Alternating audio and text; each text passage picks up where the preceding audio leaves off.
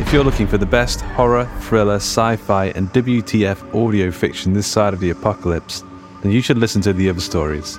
With over 500 stories on the podcast feed already and new stories dropping every single Monday morning, The Other Stories is your new best friend.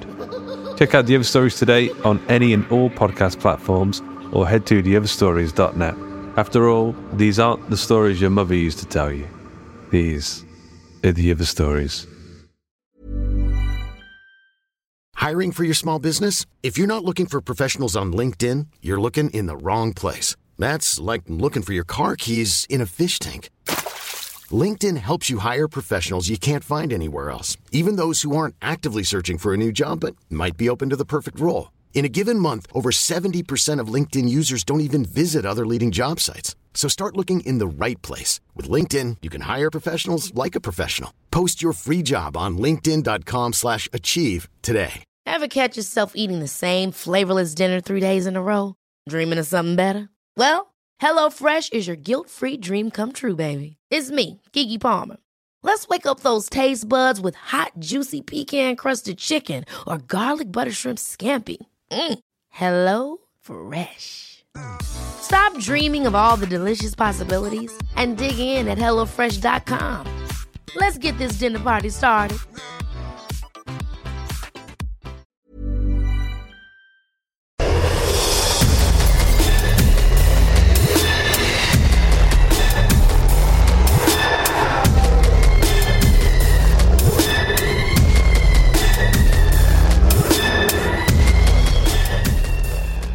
Welcome to the Horror Hangout podcast, where two mustard-coloured horror fans watch the best and worst horror movies of all time.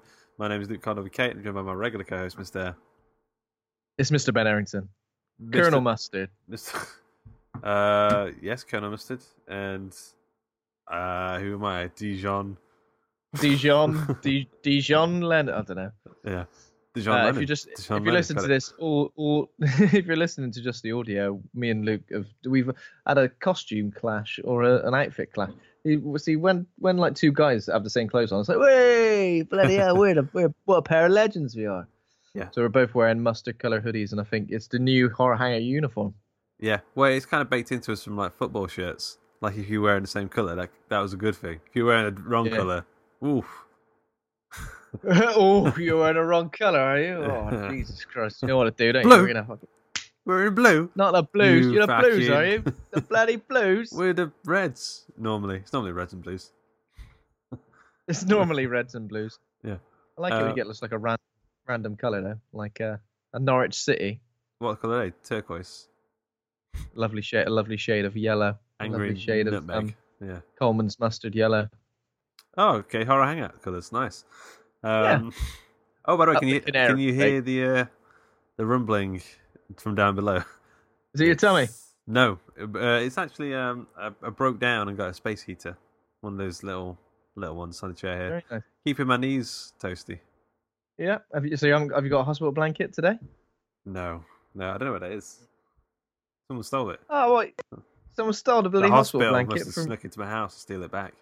The hospital wanted it back. We're low on funding. Give us this bloody blanket back. The N in NHS stands for Ninja Hospitality Services.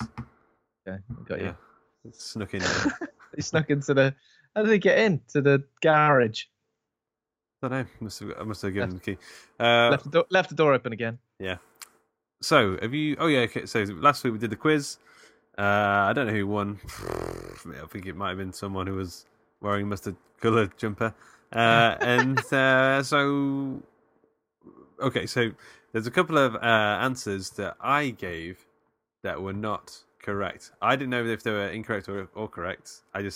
Here we bloody go then. Tribunal. But I think I can't remember who pointed out on Twitter to Andy that a couple of them weren't correct. Well, no, it was the Carrie remake.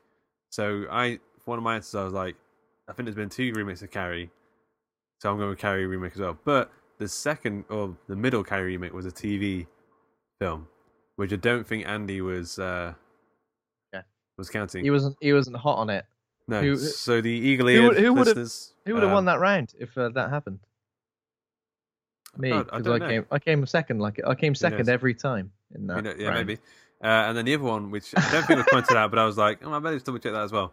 Was Trucks, which was the other adaptation of the short story Trucks. One was the Green Goblin faced one. Stephen King directed himself, which the name escapes me now. Green Goblin car. It's the Goblin car. It's called Maximum Overdrive. Yeah. Okay, and the other one is called Trucks. That was a Canadian TV movie. You just bloody love the TV movies, clearly. I guess so. But so I mean, I don't think it would have changed the points that much. But that was quite early in the game. So would that have changed the morale? The morale. Well, I think this is what I'm gonna say. I think if just hypothetically me or Heather would have won one of those rounds, I think you probably still would have been ahead. And I think overall, Heather didn't bet enough points at the end to have actually overtaken you. And I bet all my points, so I think it would have been irrelevant, kind of. Unless you were right. I think it's not. Yeah. Unless I was right, yeah, exactly. But I think it's one of those things where I don't think it would have affected things enough that there was a change of score. People are always like, Gold Line. Get Gold Line cameras in, or whatever they get Gold Line cameras in for the bloody thing. Sensors. They just need someone really quickly Googling something to go, you're wrong, Luke, and you think you're right, but you're wrong. And I mean, I should have been more bitter about it because you tried to grass me up at least 4 or 5 times. Yeah. During that quiz. I didn't like your attitude, to be fair. It was just... if Heather is listening to this and she feels hard done by, that she wants a rematch, I'm sure we'd be happy to be involved in that. Maybe she wants a rematch where we can finally do the 2-on-2 Valkyries versus Horror Hangout. But we've put the challenge out there, and we need a belt. Received. We need a championship belt. Yeah. Cardboard belt. We've put the challenge out there, and already we've had some responses. So from John Crinan and Zoe Smith from A Nice Chianti podcast have already been talking trash on Twitter, basically saying we'll own this, we'll nail this. Oh, I'm so glad you're on my side. All that stuff. I've tried not to get involved, to be fair. I've posted a couple of GIFs to just show that I was also confident. Yeah. Other than that, and we've also had Edward Harvey and Johan Chappell from the Trash Tapes, who are also willing, it would seem. Interestingly, they're not the people with the trash talk. It's the people not doing the Trash Tapes podcast. Maybe it's the people with it. Giving it all that. Maybe the trash talk is just, what you're trying to prove. You know what I mean? Yeah. We'll see. If we can beat all of these people, I think a crown. It's going to take a lot of training montages, a lot of studying, like the Power Rangers did between fights. I felt, I don't know how you felt, but I felt like I did a lot better at this quiz than I did the first one. Yeah. Because we've been like, this is like our university course. Horror Hangout. Yeah. I just seem to feel. What's happened to the heater, mate? Don't cause a fire in the little garage. I don't want to see your mustard hoodie burn. I guess put it up here. Can you hear the heater? I like it. It's ambience, isn't it? Okay, good. Warmbience. Oh, that is a bit loud, actually. Okay, all right. Move down here. It was all right initially, and then it started vibrating. That wasn't a heater. I want your knees to be toasty, Luke. I don't want you to have cold knees doing this podcast. That's the last thing I want. Actually, I think warm now. So I feel like the first time around, I really, really struggled to get into like some sort of groove. This time, I felt pretty confident. There are a few answers I gave where I felt confident with them, but they were wrong. So, like, I don't know what it was really. And the fact that Andy threw in a couple of Congo questions, I should have seen him kind of coming, really, shouldn't I? So even though I say Congo is not a horror film, he misinterpreted the fact that I actually do like Congo, and I've seen it quite a lot of times. You knew more about it than me. He was trying to throw a curveball at me, trying to think that I wouldn't know because I think Congo's not a horror film. In fact, you've been catching curveballs since you were 2. I've been catching the curveballs, mate. I've made the curveball. I'm the king of the curve. You were born in curveballs, raised in it, like Bane in the dark. In it. I was born in the curveball, raised, molded by it. Bold by curveballs, yeah. Wow. Yeah, I don't know. Would it have changed anything? I know what you mean. I was feeling a bit better about it. After the first couple of rounds, I was like, oh, actually, I'm getting a few of these right, so I was doing all right. Yeah, I think I just got. There were a few. I mean, the rounds were great. I think the rounds were great. George A. Romero. The thing is, I think one thing that got me, that kind of tripped me up, was I ended up answering the box office numbers for Friday the 13th, and it's not really a franchise that I've ever really liked. So. Oh yeah. So that was tough for me because I didn't really know much about them. And I got the Rotten Tomatoes things for Friday the 13th, Nightmare on Elm Street. Freddy, I think I made the same. Yeah. That's what they should have called Freddy versus Jason, for God's sake. Friday the 13th, Should have called it Freddy the 13th. Gee, Mr. Trick. Which I knew quite well. I mean, I think I knew that one. Okay. So, you got your news for us? Got Ben? a few bits of horror news. Yeah. So, M. Night Shyamalan's Servant is coming to Apple TV Plus. Do you know much about His Apple Servant TV is Plus? coming to Apple TV Plus. Servant is coming to Apple TV Plus. His Servant has made a show because he's such a great character. Got good connections. So apparently, I don't know if it's a film or a series. What is it?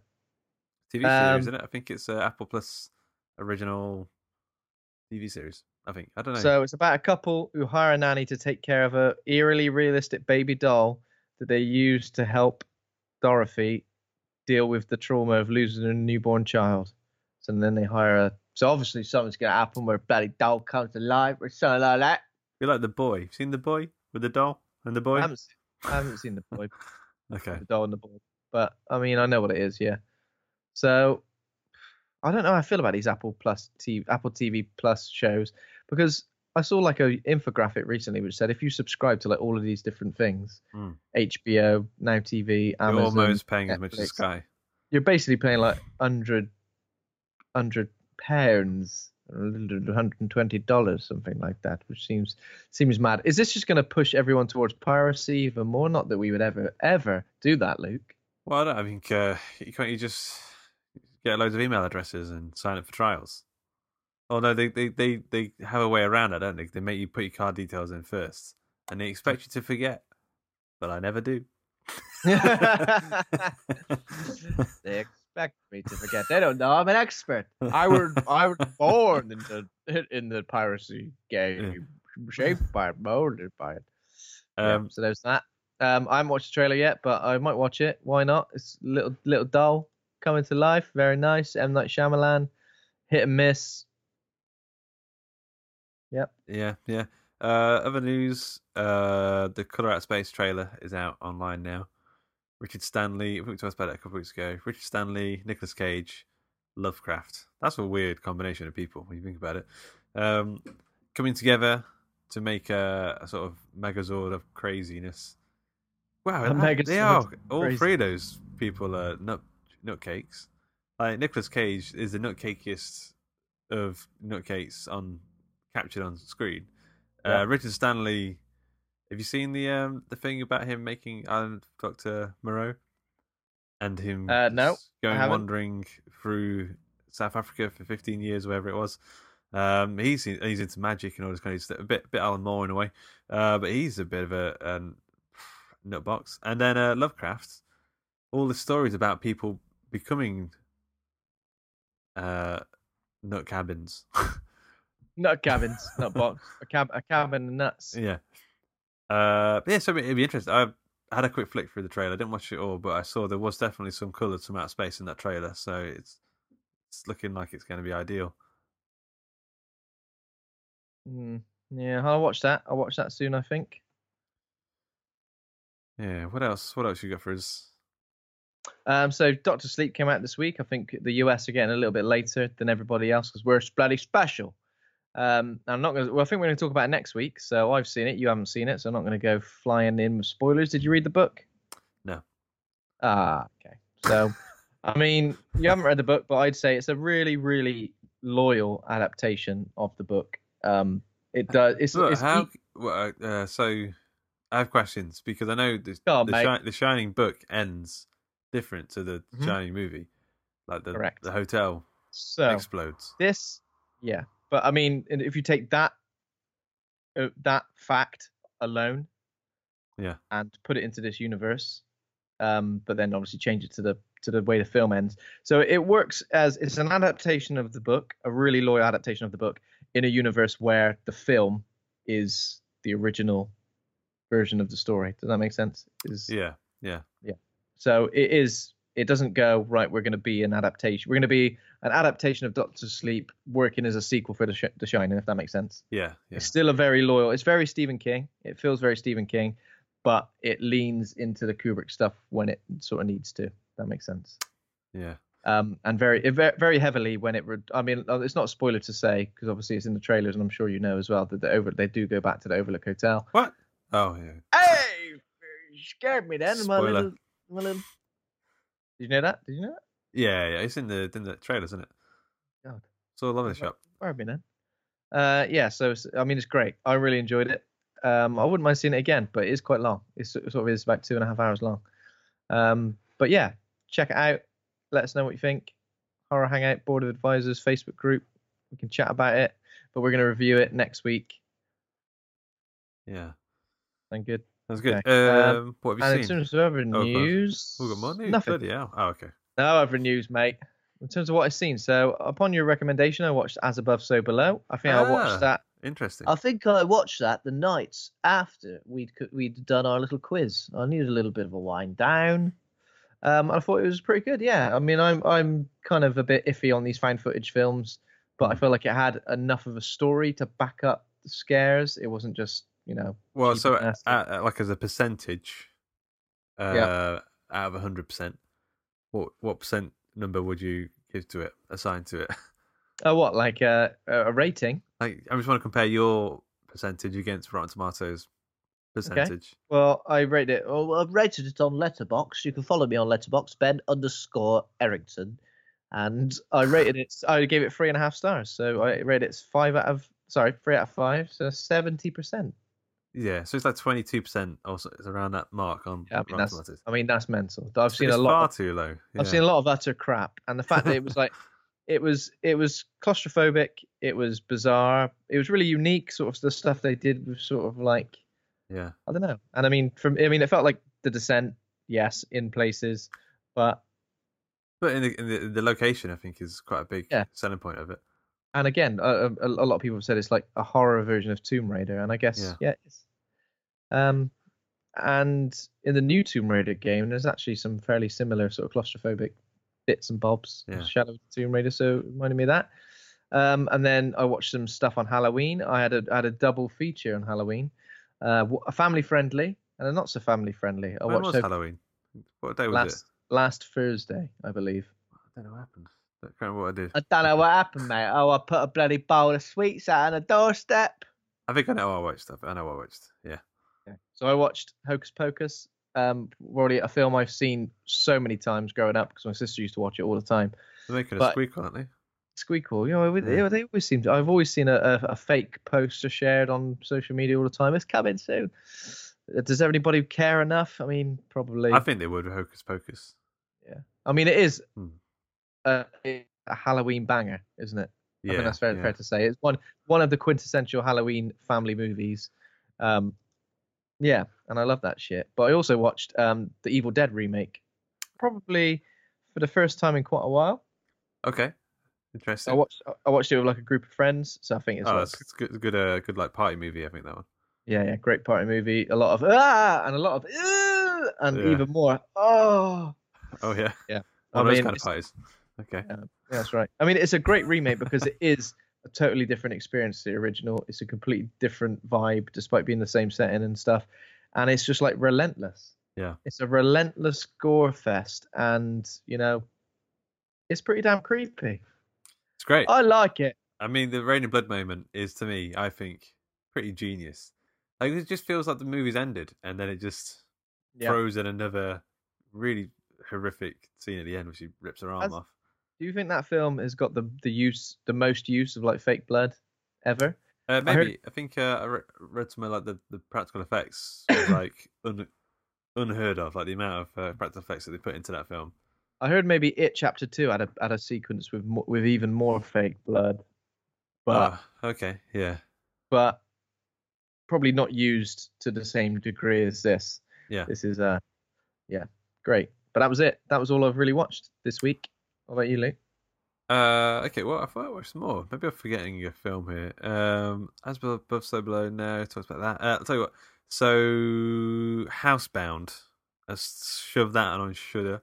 the other night, Halloween night, I think it was. Have you heard of Housebound? No, It's I don't think I have. quite a lower budget New Zealand horror comedy, but it doesn't feel that low. But it's kind of low budget in the sort of you can tell like it's like a local film fund, a national film fund is sort of funded the film, so it feels similar. It's reserved. It doesn't feel like it goes far over the top with special effects or anything, but it does feel very contained, and it's smaller, and it's a nice little film based all in one house, which is why it's called Housebound. It's about a woman who gets arrested, and she gets one of those tags on her ankle, and then she's in this house, and then she finds out she has to stay in her mum's house. She finds out that it's haunted. That's the. But it doesn't end there. Like there's so many twists. It constantly twists around, and it's a really like the characters are really funny. There's a really great bit where she's peeing in the middle of the night, and you can hear it on the toilet.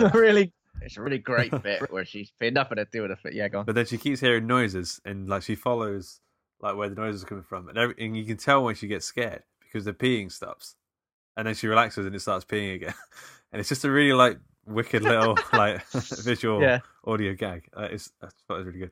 And also I watched Terminator: Dark Fate, which I would class as a horror movie in some sense. I mean, not full on horror movie. It's got a lot of people die for no reason in that film.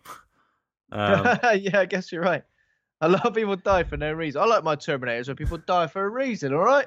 But I mean, like, I don't want to spoil anything. I'll tell you after we start recording. But there's like a certain bit where some people have died, and I think they only died because they were trying to recreate the moment in Terminator 2 where T-1000 killed the parents. It just seemed like that was it. Like they were just trying to sort of recreate that. There was a lot of that, though. There was a lot of that. There was as all these films tend to do, there's a repetition of certain lines, but sometimes lines were said like that didn't really have any context. You mean like because they said I'll be back about 3 times, I think, in different ways. Sarah Connor's character I'm not coming back. I'll be back. I'm back, but I will be back. You know? I mean, but I think like the new characters in this were pretty good. Like there's again, this isn't a spoiler. I think this is in the trailer as well. But there's like an enhanced human who's sent back rather than a human to protect, or rather than a Terminator, or to protect. He's like the Kyle Reese. Yeah, I mean, it strikes. I mean, it does. It ticks all the boxes that you would expect one of these films to do, but I preferred it to Terminator Genesis. Yeah, because I think Terminator Genesis was very, very like hammy. I thought hammy, and there were so many moments in the trailer. Like there were plenty of moments in this film which kind of went, "Oh, that's cool. Oh, that's I haven't seen that." But there's so many. But Terminator Genesis, the trailer was the film. Yeah, this film, if you overlooked all the plot stuff, which was all kind of cheesy to me and kind of retreading on old ground or whatever, and sort of changing stuff that probably didn't need to be changed. The actual action scenes were pretty fantastic. Like they really sort of drew me in. There's like robots getting smashed in the face with hammers. There's a genuine sense of danger. There's some funny bits of Arnold Schwarzenegger being like a painter decorator sort of guy. And it doesn't make too much sense when you think about it, but it was very funny. Mm-hmm. Yeah. I liked it. I thought it was pretty cool. I wouldn't say it's the best film ever, but it's fun. Yeah. It was perfectly enjoyable for a Terminator film. Yeah. Considering Genesis really was lowest of the low from me, but great stuff. People say they don't like Salvation. That Salvation's the worst, but I actually alright. I thought Salvation was okay. I think Salvation's it's not great, but it's watchable. Yeah. It's bloody watchable, isn't it? Yeah. And then Pandorum, obviously. Pandorum. I told you to watch it. Yeah. Have you got some notes on what it's about? Yes. So, Pandorum is a 2009 science fiction horror film. Hot film. The film was directed by Christian Alvart and stars Dennis Quaid, Ben Foster, among others.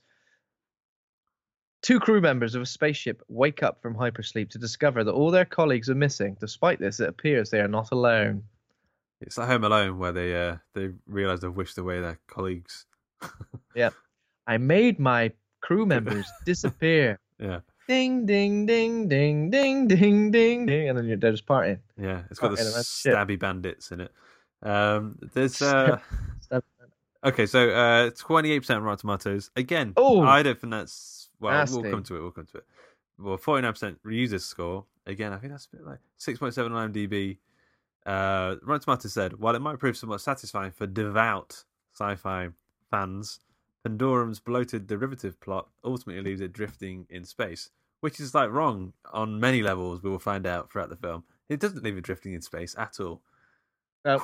Okay, so oh, yeah, so I go to. I mean, I remember watching this. I don't remember when I first watched it, but I think it was one of those ones where you're in bed at like 3 a.m, which is where I tend to be at 3 a.m, and you sort of randomly watching TV, and it just came on. So I had no idea what it was, never heard of it, and I just sort of started watching it, and I was like, "This is actually pretty fun." I was kind of getting into it, and I've watched it a few times over years, and I don't think it's. I mean, okay, I don't think it's a perfect film, and there's some stuff I don't like the kung fu stuff anymore. I've kind of grown past the point where there's like why is there a botanist who knows kung fu? Like, it doesn't make any sense. But I still think there's something about this film that's quite enjoyable. So I'd never seen it before. I'd seen the DVD cover like everywhere, and I knew. So the DVD cover with the arm with all the wires coming out of it, I've seen it in like CEX for like 50p all the time. I was like, I do really know that film because a genre, sci-fi horror, it's quite a small genre, isn't it? Yeah. We don't get loads and loads and loads of these films.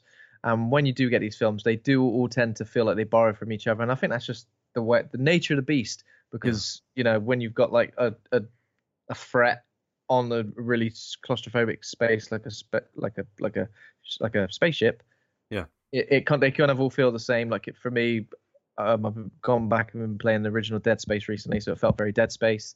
Right. Obviously, it does feel very Event Horizon. I think in the Event Horizon, I think it's produced by a similar company. Let's look into that. So it feels very dirty. I think the architecture's quite good, and it's like the architecture of the spaceship, the design, aesthetically, it's pretty cool. So lots of like rubber tubes in it for some reason. Yeah, rubber tubes, oil. Lots of grease, oil. Motor oil and stuff. Greasy. It feels very industrial. Bleach. I guess. All the colours are like really bleached in the film. Yeah, and there are parts, and that transition from these areas into like the really brightly lit laboratories and stuff is really good. And I love Ben Foster. I think he's fantastic. He's great. Yeah. So he's pretty underrated, I think. He does get a lot of good roles, a lot of leading roles. I think the people who know him and appreciate him really know and appreciate him. Like, we all love him. I think the last thing I saw him in was Leave No Trace. Have you seen that? No, I don't think so. That came out last year. It's about a guy living like neo-western thing. No, but it's like a guy living in the wilderness with his daughter. Oh yeah. Sort of like a drama. Yeah. And then like westerns like Hello High Water, Freedom Sense of Humor. He was in the adaptation of that Galveston, which I saw. It wasn't too great, but he was good. I think he's always like the standout sort of character in almost every film he's in. Dennis Quaid was in this. I thought he was pretty good. Yeah, Dennis Quaid. I can't remember the last film I saw Dennis Quaid in. He's I know what it was. It was that one. Is that one where the dog dies? I told you about, and then he comes back into another dog's body. He was in that. Oh yeah. That is just that true story. I think Dennis Quaid's pretty good, and I think there's enough mystery in this film that for it to unravel as the plot progresses and you find out more and more about what's been going on. It feels quite satisfying. I think there are definitely some elements of the film which I kind of didn't like so much. I think it gets Go on, sorry. Sorry, I'm not gonna go into it massively, but as you said, some of the sort of action sequences and stuff like that, I feel like sometimes the characters get stuck in like one area, and I feel like we linger there a little bit too long. Yeah. Got it, Ed. Come on. Yeah, the kung fu stuff that I don't know. Why are they so good at kung fu? I know it's not kung fu, but like it feels a bit. It's hand-to-hand combat in a sort of martial arts sort of way. It doesn't make sense. It feels a bit Resident Evil. Yeah, those parts, doesn't it? Maybe that's what they were going for. They were like, Resi's big right now. Yeah. Let's have some fighting. Yeah, maybe. But yeah, I kind of expected it to be something completely different from what I kind of thought I knew about this film. Sometimes when you kind of think you know what, and it was completely different. Whether that was in a really good way, I don't know. Another thing I didn't take too much is the some of the like the camera movements. The very European action movie, if you know what I mean by that, like where they sort of do these weird like fast tracking shots where the speed seems to ramp up and down. I think I felt the same. So the director Christian Alvar is German, Yeah, and it doesn't seem like he's made anything that is big budget or sort of an American for an American studio. He's made a lot of supernatural horror films / action films that seem like they're European made and produced and put out. So maybe that's what you're getting there, mate. Yeah, I mean, there's a lot of elements in this film. There's some like hardcore sci-fi stuff, some hardcore horror stuff that remind me of John Carpenter's Ghosts of Mars. Yeah, oh yeah, but in a good way, in a better way than the film. Very Ghosts of Mars bits, definitely. I was gonna say John Carpenter of Mars, but John Carpenter of Mars, yeah. He was there, and The Descent again, I guess. Yeah, mainly because of the there's a claustrophobic bit in it as well. Yeah, there's a very claustrophobic bit in it. Yeah. Yeah. So I mean, there's a lot of elements. I don't think you needed that extra raid style martial arts stuff going on. Like, I don't know. If they removed that element, I think this film would have been exponentially better. Like if they just got rid of the fancy flying kicks. And there are a lot of things in this film. You know, when you're watching a film, sometimes you're just like, if everyone just stopped for a moment, sat down, had a chat, and worked out what was going on, the film would be a lot. I know it wouldn't really be much of a film, but everyone would go, "Oh, that's what happened, is it? Oh, okay, yeah." But there's a lot of like, "Who are you?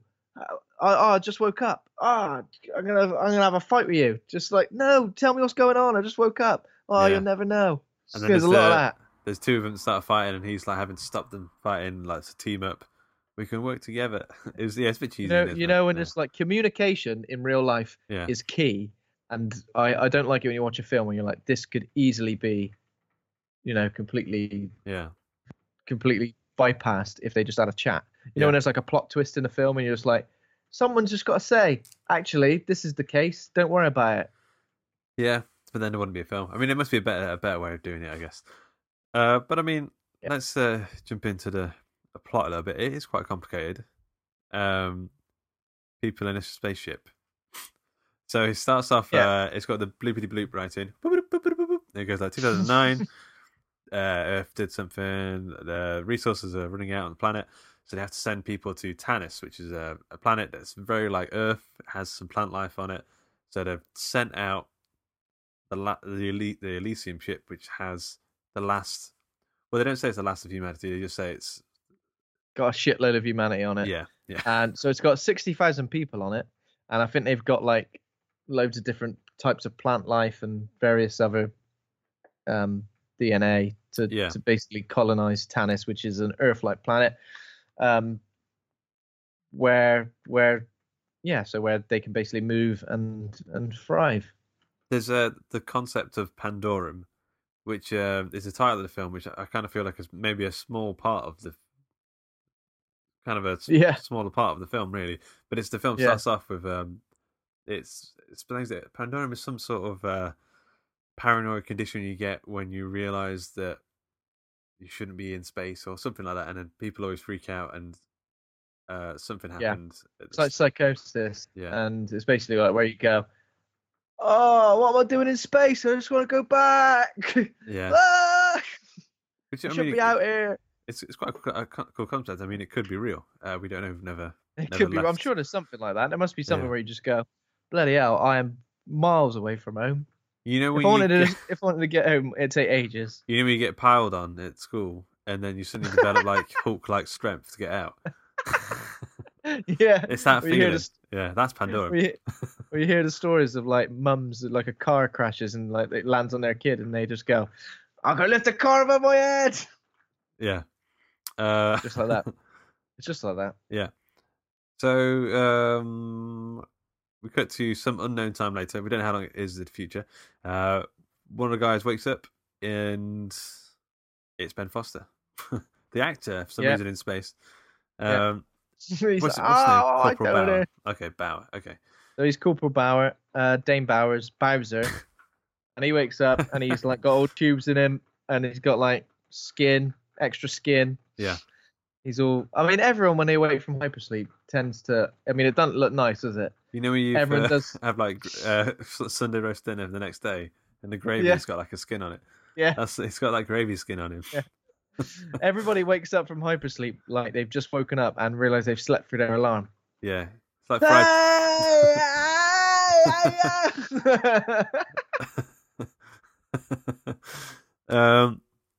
So he gets out of his vertical tub, and he's like, "Oh, it's dark in here."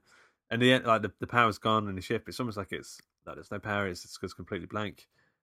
He manages to get one of the other people awake, who is Dennis Quaid. His name is Lieutenant Peyton. And they're like walking around. They don't know what's going on. I'm Sandra, and I'm just the professional your small business was looking for. But you didn't hire me because you didn't use LinkedIn Jobs. LinkedIn has professionals you can't find anywhere else, including those who aren't actively looking for a new job, but might be open to the perfect role, like me. In a given month, over 70% of LinkedIn users don't visit other leading job sites. So if you're not looking on LinkedIn, you'll miss out on great candidates like Sandra. Start hiring professionals like a professional. Post your free job on linkedin.com/achieve today.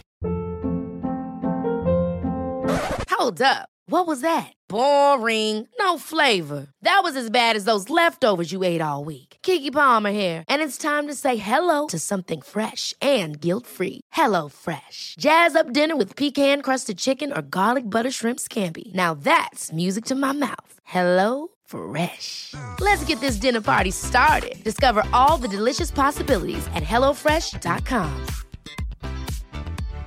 Hey, Dave. Yeah, Randy. Since we founded Bombas, we've always said our socks, underwear, and T-shirts are super soft. Any new ideas? Maybe sublimely soft. Or disgustingly cozy. Wait, what? I got it. Bombas. Absurdly comfortable essentials for yourself and for those facing homelessness. Because one purchased equals one donated. Wow, did we just write an ad?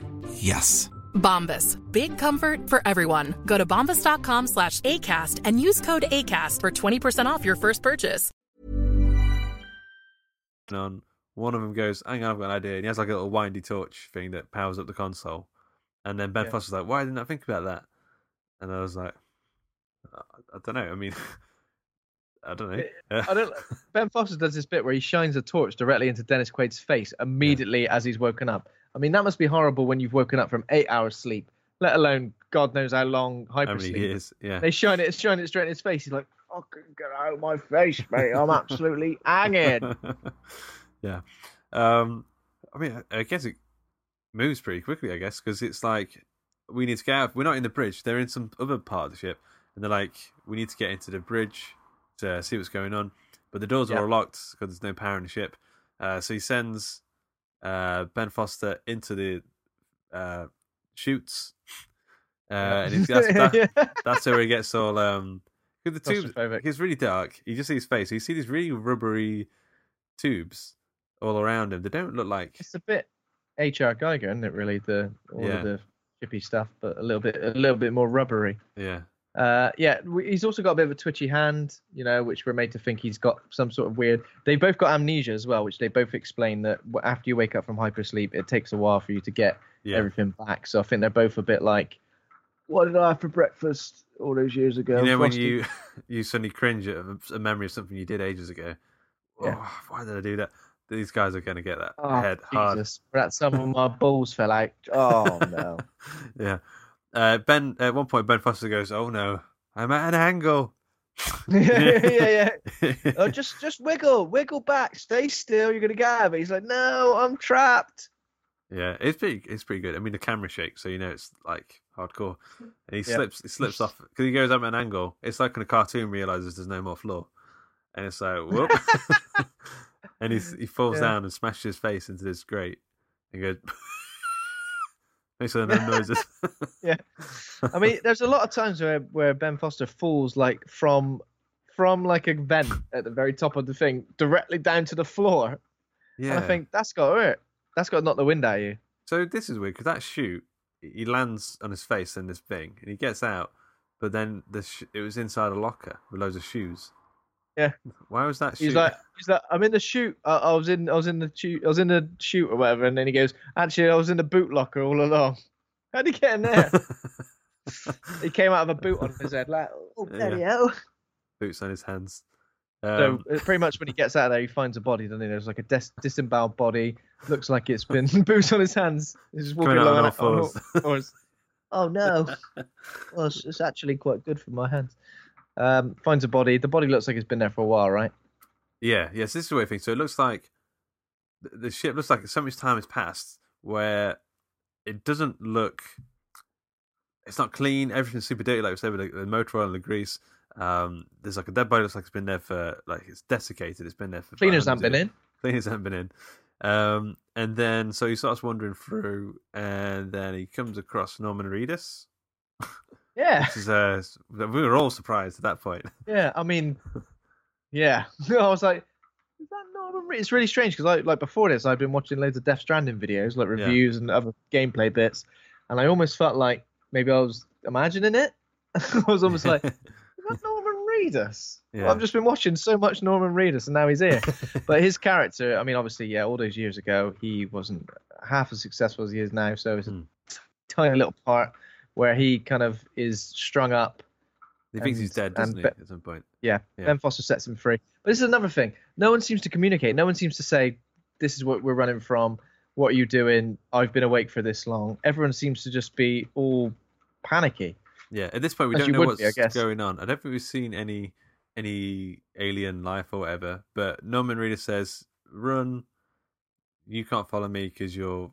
also, he's from the flight crew. He's the flight crew that's supposed to wake them up. And he's like, oh, you only just woke up. You need to get with the program, man. Whatever he says. Yeah. He runs away. And so and Ben Foster chases after him with his boot hands. Come back! On all fours, galloping. And is it now when we sort of see... like a blue light down the dark corridor. Yeah. Yeah, so there's these blue lights and these sort of weird noises. Yeah. Like that. And there's some kind of creature, just hunting them or trying to kill them. And he kind of hides briefly, and they like run and jump over this gap. Is that right? We sort of see him a little bit better. Yeah, but Ben Foster, because he's running off, doesn't make it. He slips down the hole. Slips down. Yeah, I think we see them now. So they're like a cross between the creature and like those. What were those orc/goblin things in Lord of the Rings? The ones that Saruman made. Uruk-hai. Yeah. Uruk-hai, yeah. They look like them. Loads of them got their nose off. They've all got like sort of armor that looks like it's made of like bits of the ship. Yeah. They're proper messed up, and they're pale as all hell. Yeah. And they look a little bit like a load of Michael Jacksons running about. They do look a bit like a load of Michael Jacksons running around. They catch they catch Norman Reedus and they string him up again, but then instantly sort of like start cutting out his guts and eating them, and they don't cook him, nothing. They're just gobbling him up. Gobble him down, and he doesn't look happy about it. Hideo Kojima, he'll be in your game in 10 years. Yeah, and he turned out to be true. Turned out to be right. Yeah. Well, how do you reckon that happened? Do you reckon Hideo is just a big fan of Walking Dead? Hideo's a big fan of like American culture in general, isn't he? Like, yeah, he's always going on about. That's like Del Toro. He's a big fan of Del Toro as well. He's always going about the films and stuff. Okay, so Dennis Quaid is on the radio, but I don't think we hear too much from him at the minute. He's starting to have some weird hear noises and stuff around the little bit of shit where he is. Norman Reedus is being eaten alive. So we realize that like there's something wrong with the reactor. Like the ship is like shuddering every now and again. It sort of pulses with energy, and he said like the reactor's crashing and it's going to blow up or implode or something. And so we meet. Is it around about now? We meet two other characters as well. So there's the woman Nadia. Yeah, who's a woman who's like just silent but deadly. And French. And French. And she kind of just she kicks and punches before asking any questions. Like Ben Foster, whoop-ah! Yeah. And there's another guy called apparently his name's Man, but I never realised that. And maybe your name's Woman. I don't know. Yeah. He doesn't speak English, and he kind of like he pretty much helps him at some point, doesn't he? Okay, so yes, after this bit, Ben Foster runs away and he slips over the edge of his thing, and Man helps him out, kills Cheers, man. he's full on, he's full on. Yeah, cheers, dude. No, cheers, man. Assassin's Yeah. Creed. He's Assassin's Creed, isn't he? What do you mean? What, Well, the he just game? looks very Assassin's Creed. Man, Okay. does. Oh yeah, yeah. Because he's got like a weapon. He's got like a hood up. Yeah. He's climby. It's climbing. All that stuff. Yeah. So he does like weird jiu-jitsu maneuvers, and he sort of slices one of the throats. He's like proper badass, really, like a fighting dude. So I mean, at this point, I mean, you obviously knew what the overarching story was, but what did you think was going on at this point? Did you think? Many years ago, I had no idea, which is why I kind of liked it. Okay, so I was kind of thinking at this time whether that they'd crash landed somewhere and Yeah. people from another time had got on there, whether there's some sort of like parallel universe thing. And then I was thinking about like maybe time had been accelerated somehow, Yeah, and that was yeah, how. But then I guess, yeah, we'll come back to that. yeah. So I think him and Man run away, and at some point they come into contact with the woman again, and then Yeah, they woman. start scrapping. But Ben Foster's got a gauntlet gun that like shoots Yeah. sound waves. It's like the Shocker, Spider-Man villain. Yeah. He has that It's weapon. like that. I thought at this point, now again taking into account the overarching story, surely Man and Woman would have like met each other, come across each other before, Big ship, innit? if they've both been existing in this big ship for whatever amount of time. I do Big wonder ship, where Man lives, because we find out where she lives, because she lives with a botany botany. Well, It's like a so laboratory apparently for Man botanists. was like a agriculture, so Oh, okay, yeah. he was a farmer and thing. Maybe he was living in a bloody farm area. I don't know what that would be. Because he was amazed to see someone on the flight crew. That's why he's following Ben Foster and helping him, because he wants to get off or something, or Ugh. who knows.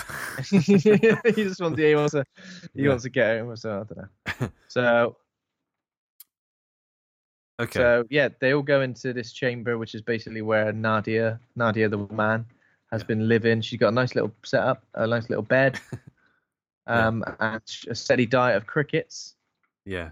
They're good for protein. There doesn't seem to be enough food around for people to survive very long at there all. doesn't, unless there's like a load of bloody tins or something somewhere. Yeah.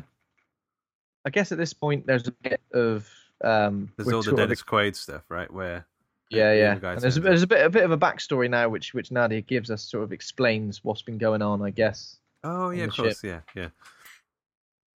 So she says there's like some hyper evolutionary food substance that's pumped into the people who are asleep's bodies in the hypersleep, because when they reach Tanis, they're going to need to evolve quickly to adapt to this new world.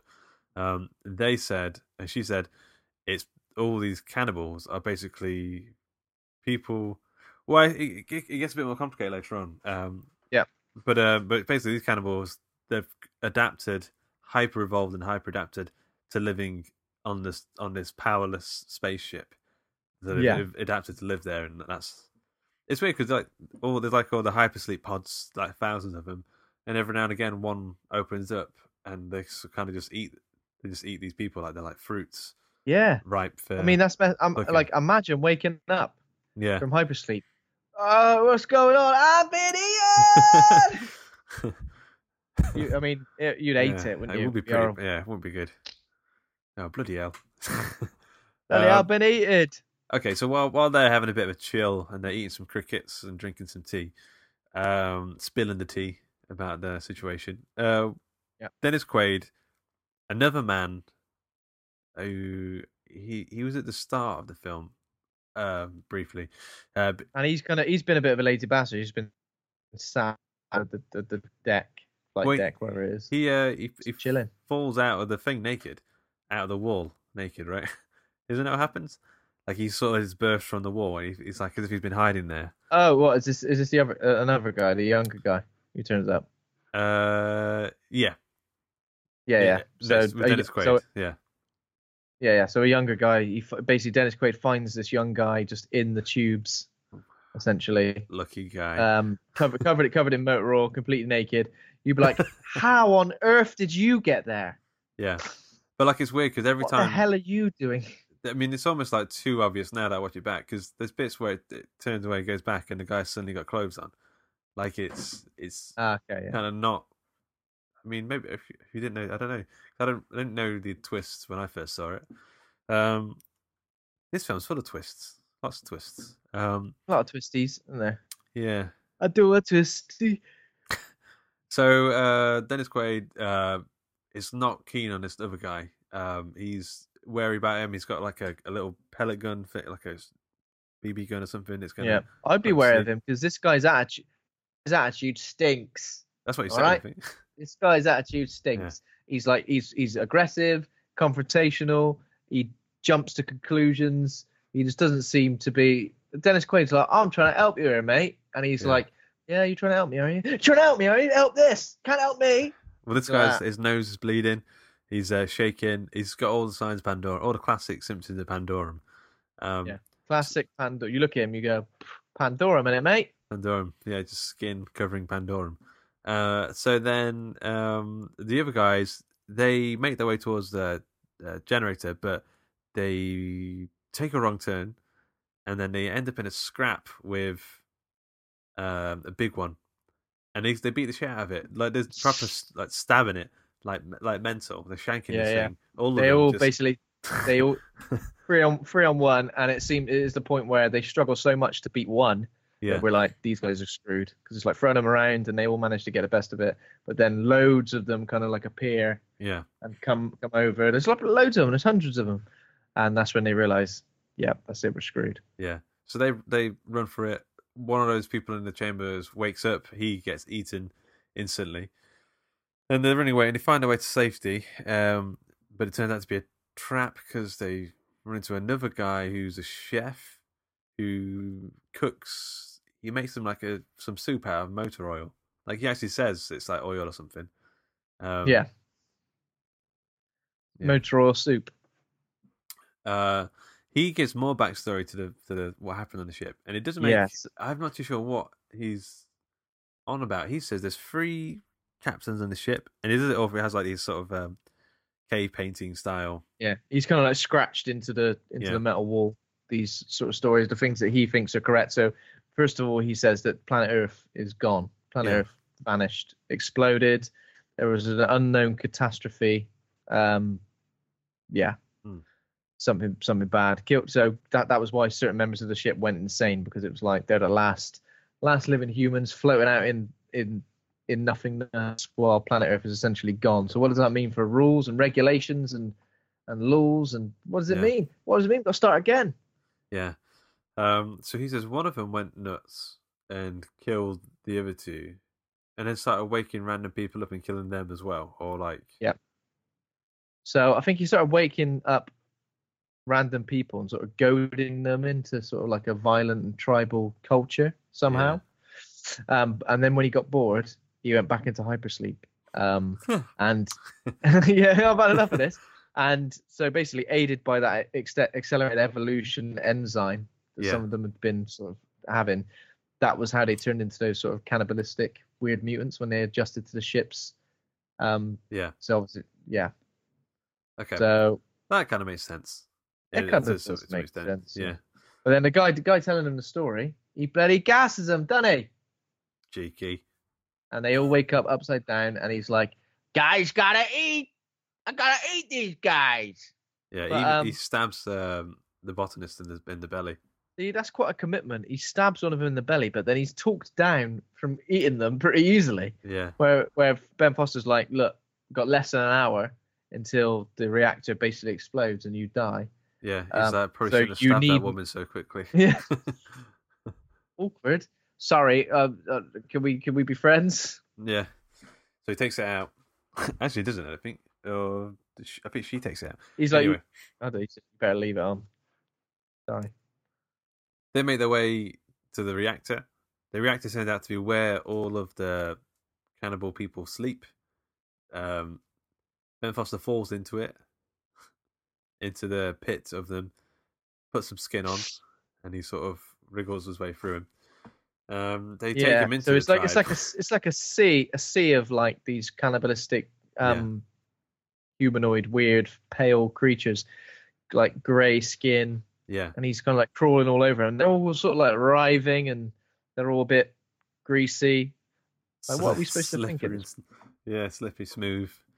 Slippery and smooth, yeah. It makes them really easy to get by because Ben just sort of slides forward. He slides across them on his across front. the top. Like one of those things you put in the garden, that long like the tarpaulin, you just slide on your belly. But he goes too far. He slides across them. And then he goes Yeah, over to yeah. the side.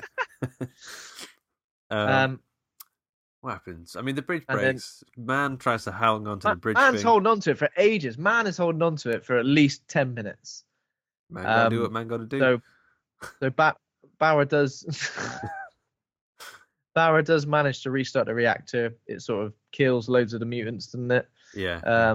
And they all sort of like flee, but then Man gets like cornered by the like leader of them, who is basically who is Michael Jackson.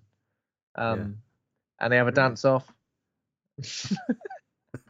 Basically have a fight to the death. Man manages to kill the leader. Just it's pretty brutal. Like they're stabbing each other. He gets they're eaten each a other little around. bit. The guy like bites his ribs off. Yeah, he's biting into him. And then as soon as you think Man's won, there's like a weird mutant child who turns up. Who's pretty freaky looking, right? Yeah, he knows kung fu as well. And this mutant child just bloody slices his throat. Yeah. Does it as easy as nothing. And Man's dead. Yeah. He does it as easy. He does it as easy as nothing. But Man did pretty well. We all couldn't all survive. But then what's his name? The cook who tried to eat everyone gets to What's the his flavour? bridge. What's his flavor? Gets to the bridge. At this point, It's Dennis Cat Quaid from Red Dwarf, isn't it? That's what I kept thinking. yeah, maybe it looks a bit like him. So Dennis Quaid has been having a scrap with the younger guy who was birthed. The younger naked guy was birthed out of the wall. And then as they were scrapping, they realised they were the same person. It always happens. You go to punch him and you go, oh, bloody hell, that bloody stings. I mean, it's a bit of a Fight Club reveal. Obviously, nowhere near as cool as that or as well earned as a Fight Club reveal. But there's a bit where they're kind of like their hands sort of go into one, isn't there? Like, yeah. And he goes, it was bloody me all along. I was a young guy I found in a ship. So he was the guy who woke up and started a tribal race. Yeah, so he's the messed up guy. He's got Pandoran big time, but he is basically essentially the big bad. He's basically the big bad. Yeah. But so the chef, Kat, arrives at the bridge, and as he's like, "Oh, we made it. Hi, I'm the chef, by the way." He gets like a needle right in the eye, and he pumps. Yeah. He pumps his eye up with. He pumps his eye up massively. Yeah. It's quite. I didn't realize it last time, but this time it kind of prolapses his eye. It swells up. Not the best, is it? No. So then we're left to two. There's just Ben Foster and the woman. Woman. They get to the bridge, and then now Ben Foster's got Pandorum. His fingers are shaking. He's seeing creatures crawl out of walls that aren't there. He's at this point, I started thinking, oh wait, have they been imagining the creatures all along? Yeah. It was a bit confusing, I think. I mean, I don't think that was the case, but I think it was a bit confusing. It kind of didn't need to have that. You should have imagined something else. I don't know, like an octopus smoking a cigar, or a bloody fish finger covered in Christmas tree lights. I don't know. As he's imagining fish fingers covered in Christmas tree lights, Dennis Quaid, I think, is strangling the woman. She's about dead anyway. She got stabbed in the stomach a while back. But Ben Foster shoots the wall. An event flies off and... Hang on a sec. There's a bit earlier where they're like, where are we? We don't know where we are in space. So then, what's his name? Dennis Quaid does the reveal when he opens the shutters over the windows, and it's like pitch black outside, and it's like, there's no stars. Creepy, where are they in space? It's There's nothing out there at all. So anyway, so she's getting strangled. He shoots the vent off the wall by accident. The vent flies up and hits the window, and it wasn't double glazed. A single glazing, yeah, single glazing. Single glazing. Is this when we see? Do we see what's out there now? Oh yeah, it must be around here. We see fish, like a deep sea glowing type of mariner trench type of fish, right? So yeah, we find out that they're under the bloody water, mate. They're under the ocean. So the ship has crash landed on Tanis. Yeah. On Tanis. So obviously it's got a very similar atmosphere to Earth. And then there is a reveal which says that 923 years have passed since the mission launched. So Ben Foster's been asleep all that time. That's why these different societies have managed to. That's why I had like baked chicken skin. Baked chicken skin, gravy skin. I wonder how long the other ones are supposed to have been awake then. Like don't really say, does it? Yeah. Yeah. So the ship reached Tanis 800 years ago and landed itself in the ocean. So basically, then the ship sort of collapses in on itself. All the water comes in. Yeah. We don't know what happens to Dennis Quaid. No, he kind of just goes. We see him sort of just go like he don't want to get his hair wet. He goes not me barnet. Yeah. So Ben Foster shoves the woman into, I can't remember her name. I can't just keep calling her the woman. Nadia into the pod that he woke up in, I think, and that turns into an escape pod, and it shoots them upwards into the water, and they emerge on the surface of the water, and then the ship, because there was an emergency hull breach, has evacuated all the passengers, and all of them start popping up. Yeah. They'll start popping out. I like it. And then they arrive on the surface of the water, and luckily there's like land like right there, and it's like America or something. Like America. You see the statue. You see the Statue of Liberty hanging out the wall. It's an 8. It's an 8. Yeah. And they see the McDonald's M, and they go, "Thank God for that." I am absolutely gasping for a quarter pounder of cheese. So they all make their way to McDonald's, and as they walk into the Golden Arches, the credits roll. It's a good ending. Credits roll, yeah. And then Ben Foster turns to her and goes, "I ain't got any change." So that ending. So I mean, there's a few reveals in this film. There's a reveal about the creatures being humans who evolved. There's a reveal about Dennis Quaid being two people who thought he was, one person who thought he was two, and there's a twist about them being on Tanis this whole time. How do you feel about it? I mean, what? Pretty twisty. Yeah.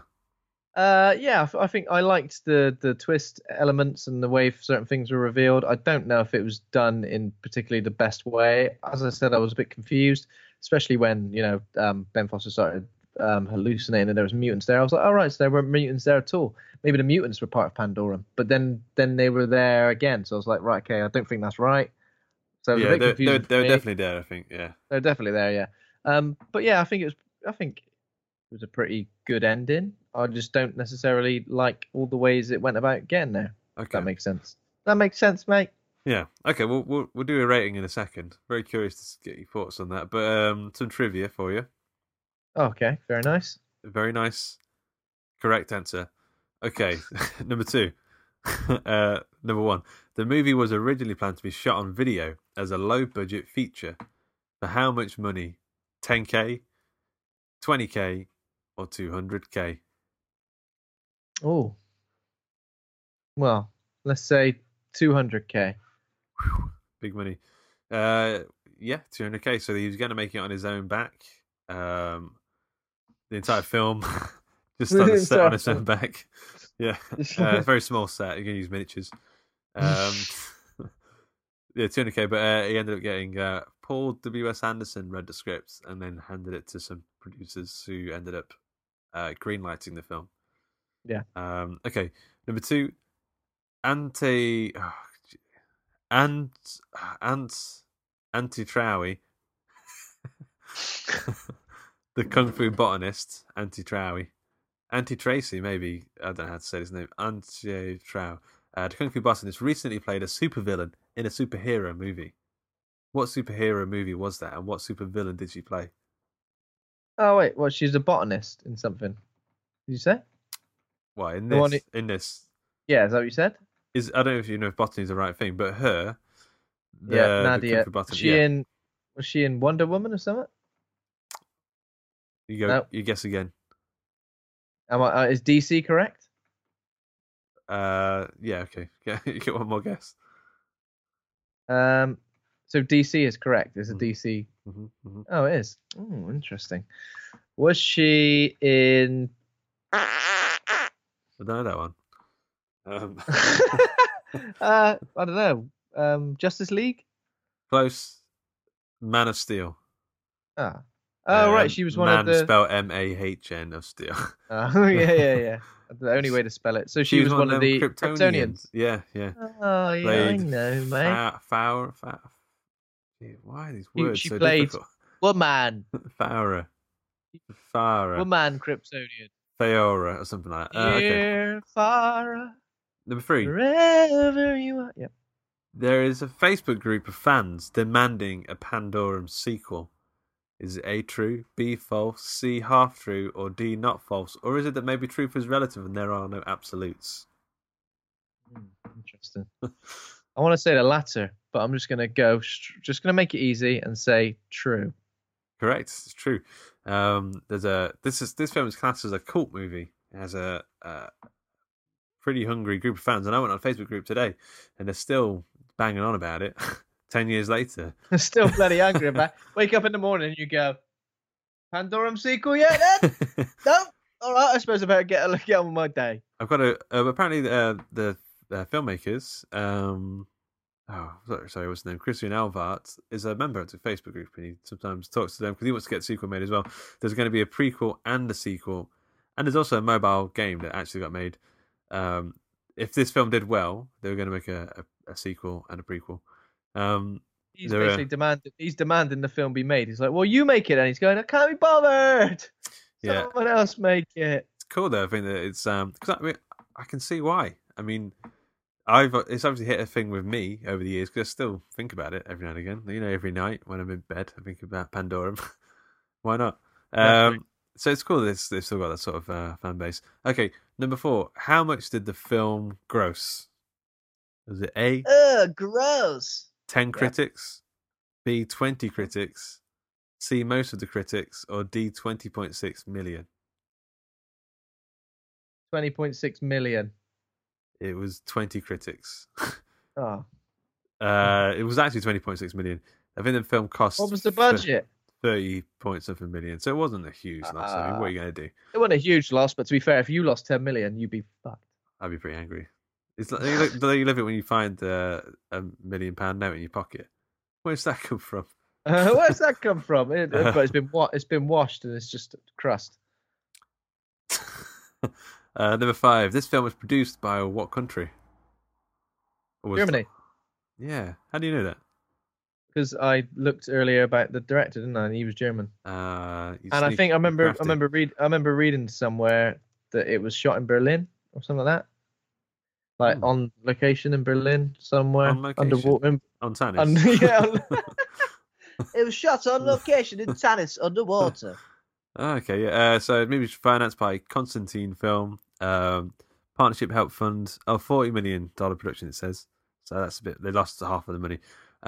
Constantine drew subsidies from Germany's Maidenboard Berlin Brandenburg Regional Film Fund, the German Federal Film Board, which I guess is like our lottery film fund. The German Federal Film Fund provided $6 million to the production. Okay, yeah. So I don't know. I thought that would be more difficult to get, but you obviously German Federal Film Fund. Yeah, difficult to say. Okay, so well done, all of them right. Now we need to rate the film. Oh, this is tough because I think overall, I was pretty into it, but I didn't feel this is going to sound mad. I don't think I was that into it whilst watching it.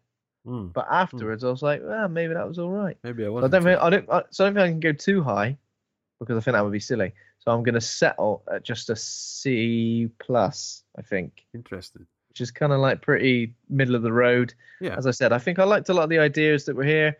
I like a sci-fi horror. I like flick. to do the cha-cha. I like to do the cha-cha. I like Ben Foster. I think it was a bit heavy-handed sometimes with like explaining certain things to us. There was always someone who sort of knew, and they'd go, "What word am I thinking of when that happens? When someone just tells you rather than shows you?" Exposition. Oh no, Exposition. the show and tell. Oh, yeah. Show. Yeah. Tell don't show. Yes. Well, show don't tell. Like the exposition was a bit too much at times, and felt like, yeah. But I think it's a pretty solid film. It's probably a bit dated, despite the fact it's only 10 years old. Yeah. Feels a bit Resident Evil-y. But yeah, I'd go for a C+. I think I'd give it kind of middle of the road. Don't want to go too hard on.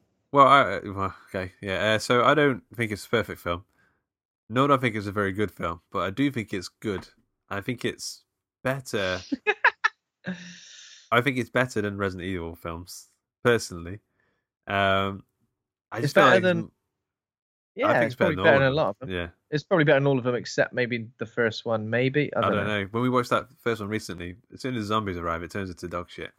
For me. Everything else before that was great, but Yeah, zombies it was, turned up in Resident Evil, and it was shite. For this film, like, I don't know. I think as an older man, I'm going to give it a C+. As a sort of 20-year-old person who enjoys sort of slightly out there, weirder films that have a mix of everything in there, watching them at 3 o'clock in the morning, I would have been Hang on a I minute. would write a B+. What? Yeah, but you can't give films different ratings based on different past versions of yourself. Well, no, just explaining that, like, Six-year-old me would say, "Oh, don't like it, scary. Turn it off." F. 10-year-old me might have been like, "Yeah, it's all right." well, okay. I think if you're a younger person, I think at a certain age in your life you're smoking and drinking a lot. This is a cool film to just put on and enjoy. I mean, I like Ghosts of Mars, and this is a better film than that. Yeah, I know what you mean. I think it depends what mood you're in. Yeah, because sometimes it is nice to watch shit. Well, not shit. But This nice. isn't shit. Yeah, I know This isn't shit. But sometimes it's nice to watch schlocky. Yeah, Is that okay, the right word? yeah. Schlocky. I like the It's a bit schlocky elements in this film. I think just a little bit misguided in places, but overall pretty good effort. But I'm going to give it a C+. What did I give it? C+. C++. Okay, maybe I'll give it a C. I'll give it a C then, just to go against the grain. All right, I'm going to go with no, I can't go any higher. Okay, that's it. Next week you're going to be doing some Dr. Sleep. Yeah. Should Should be good. Well, I've seen it. It's pretty good. And I don't know what else to tell you. That's about it. Yeah, I think you should. If you've not seen Pandorum, I think you should go check it out. I think it's good. I thought you were talking to me then. I was like, I've seen it. I've just been talking about it. I've just been talking about it for a bloody hour. What? Yeah. As above, so below, or this film, what would you say to people to go watch? Probably As Above, So Below, just because I think it's a rare, good found footage film from the last. What year was that come out? 5 years? 10 years? And it's on 5 Netflix. years. And it's on Netflix, exactly. Yeah. So if you got Netflix, you could just slip it on. It's not. So Pandorum, you might have. Pandorum, you're gonna have to go down your local CEX to find it on DVD for 50p. And then it's gonna skip when you're trying to watch it, and you try and clean it, or you try and take it back, and you just don't. It just sits on your shelf. Some guy's been using Somebody it as a wants coaster. some. What? Okay. Yeah, man. All right. So this show is brought to you by Hawk and Cleaver. Head over to hawkandcleaver.com and grab a free book. Become a patron over at patreon.com/Hawk and Cleaver. Thanks to Kovacs Cameron for our theme music. Thanks to Acast for hosting the show. Thanks to the people in the Facebook group.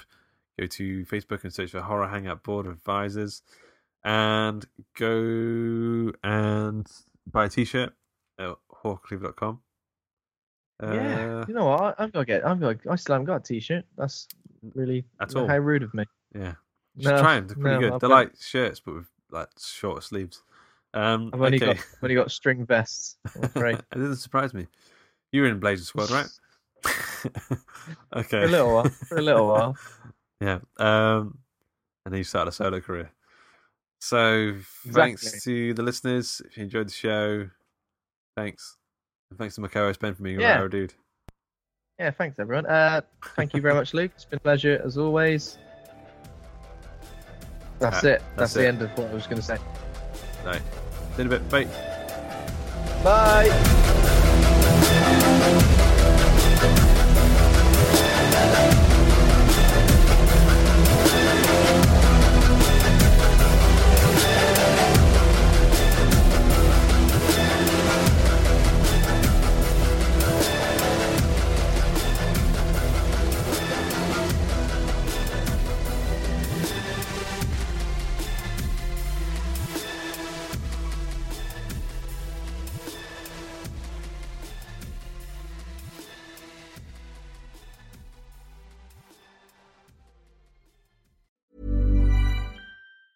Hey, it's Paige DeSorbo from Giggly Squad. High quality fashion without the price tag. Say hello to Quince.